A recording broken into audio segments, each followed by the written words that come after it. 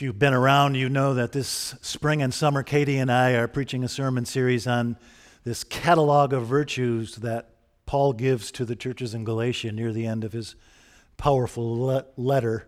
He calls them the fruit of the Spirit. If that metaphor doesn't work for you, I have been calling them facets of faithfulness. Paul writes to the churches in Galatia, the fruit of the Spirit is love, joy, peace, patience, kindness, generosity, faithfulness, gentleness, and self-control. There is no law against such things. Pray with me. May the words of my mouth and the meditations of our hearts be acceptable in thy sight, O Lord, our rock and our redeemer. Amen. The other day, my wife asked me what I was preaching about this Sunday, and I told her that this would be the 5th installment in my sermon series on the fruit of the Spirit. And she asked me, so what is the le fruit du jour? She studied French in college. And I said, I'm preaching about kindness. And she said, well, what are you going to say about it? And I said, well, actually, I'm going to be for it. So what's to talk about, right? Who's going to argue with kindness? But actually, there are a couple of ways in which kindness might be a dubious virtue. First of all, kindness can be confused with weakness. Kindness might be misplaced liberality. Look what trouble the bleeding heart liberals get us into. Kindness can be indiscriminate and too broadcast. Do we want our drill sergeants to be kind? Or our football coaches, or our divorce lawyers? There's another reason kindness might be a dubious virtue. It might be the Christian virtue most prone to self-deception.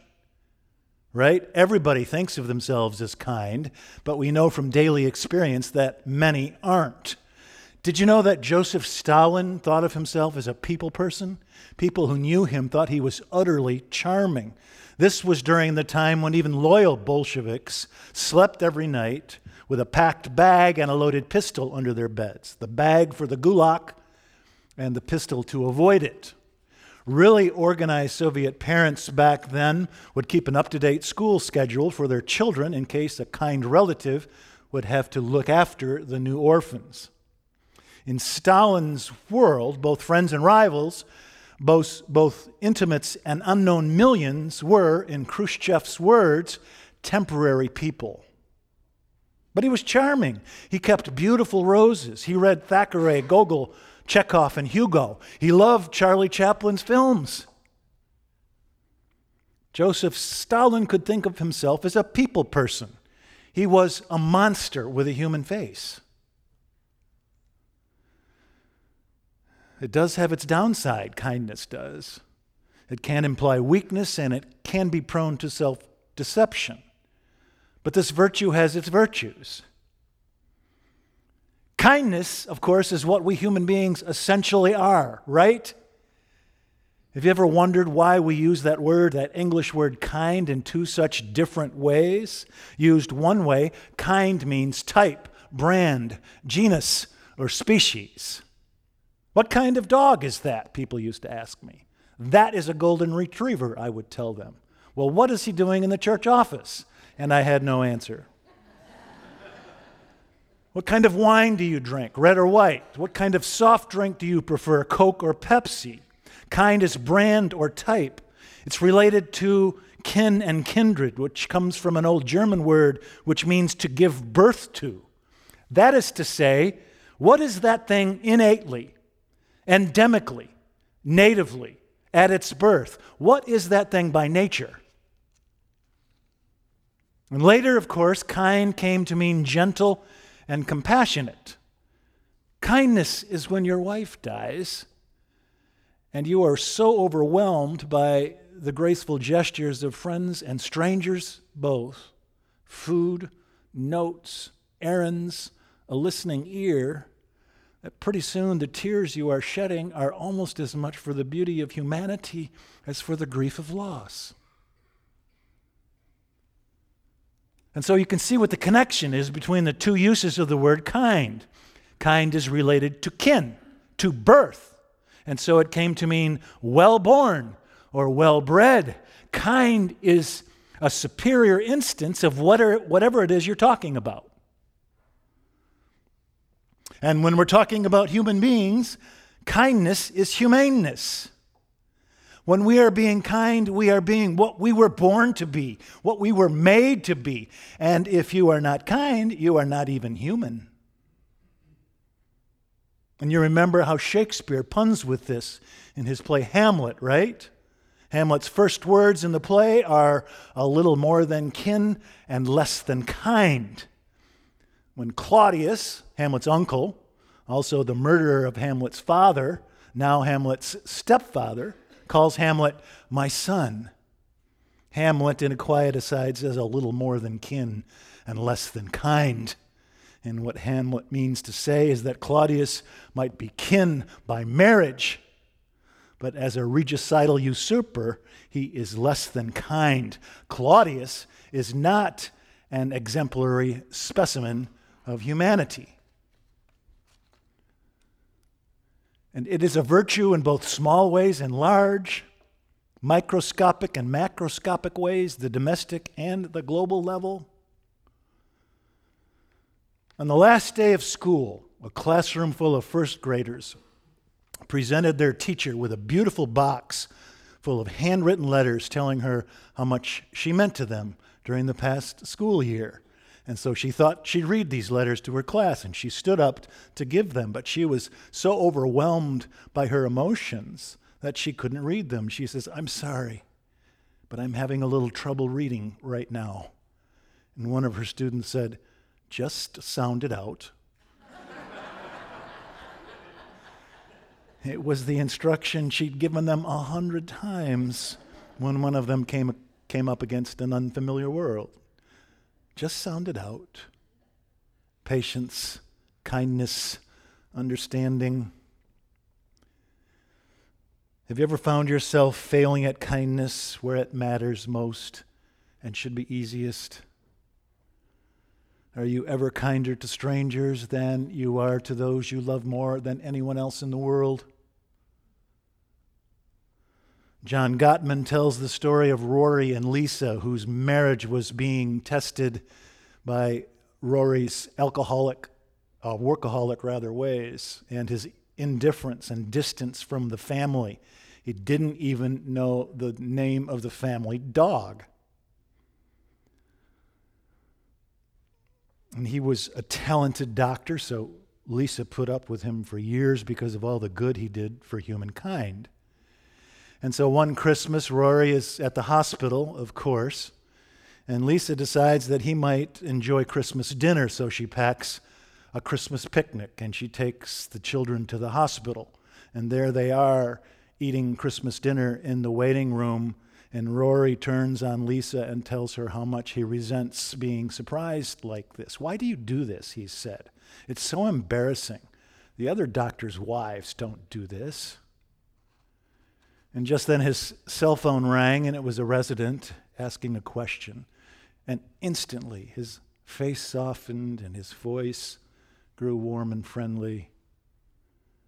And then when the call was over, he turned back on Lisa with renewed anger, and something snapped in her.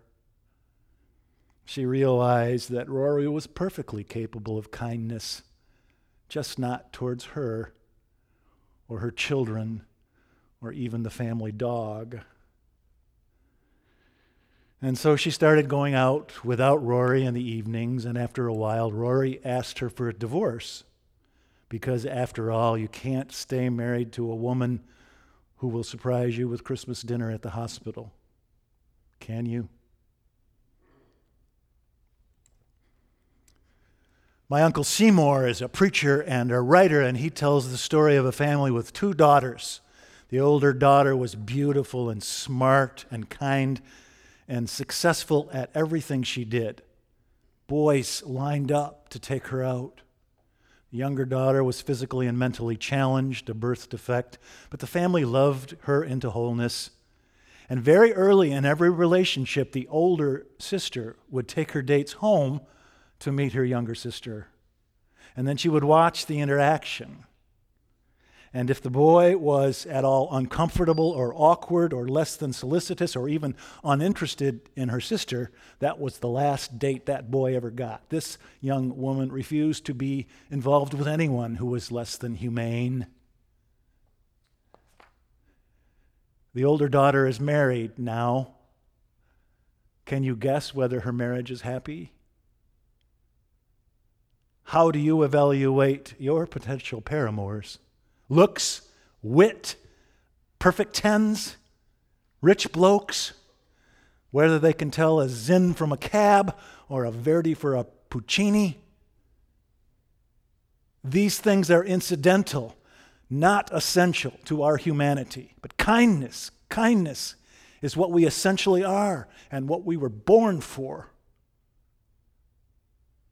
This is true on the larger level. This holiday weekend, I am so proud to be an American, and yet I never dreamed my tax dollars would be used to separate infants and toddlers from their mothers and then placed in tiny cells with 50 other kids without soap and beds and medicine, diapers, very little food, and kept there for 2 weeks. Did you ever dream you would live in a nation where it's illegal to give a thirsty person a bottle of water? We have to be very careful what we can get used to, or we will cease to be exemplary instances of humanity.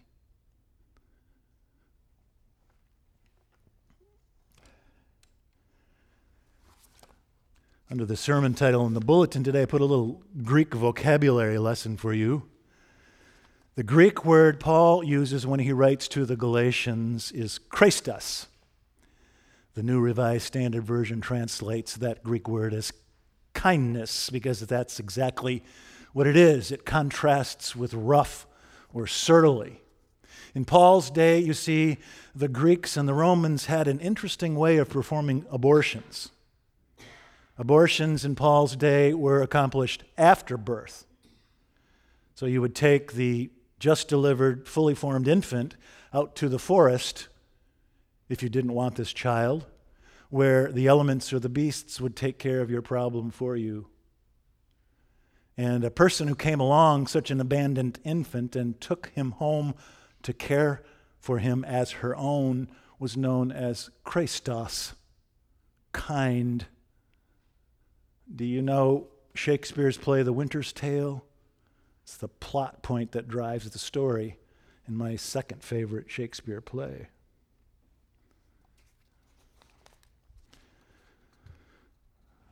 Christos, it was such a charming idea and a beautiful word that soon it became a proper name. You would call your son Christos and your daughter Christa. Excellent. A good example of its kind. And then when Jesus came along, the new Christians started calling him Jesus the Christ, Jesus the Anointed One, Jesus the Chosen One of God. The Greeks heard the Christians calling their hero Jesus Christos, Jesus Christ, and they thought it was a proper name. You had a first name, Jesus, and a last name, Christ. But Christos was such a funny name. The verb behind Christos means to pour oil on the head. Nobody named their children oiled. And so when the early Greeks and Romans heard the Christians talking about Jesus Christos, they thought the Christians were saying Jesus Christos, Jesus the kind. And as for the early disciples of Jesus the kind, they were known as Christiani, the kind ones. It's one of those orthographic errors that actually tells a fuller truth. Jesus Christ, Jesus the kind. We are Christians, the kind ones. Yes? In the name of the Father, and the Son, and the Holy Ghost. Amen. Pray with me. Lord Jesus, help us to be kind, because everyone we meet is fighting a great battle. Amen.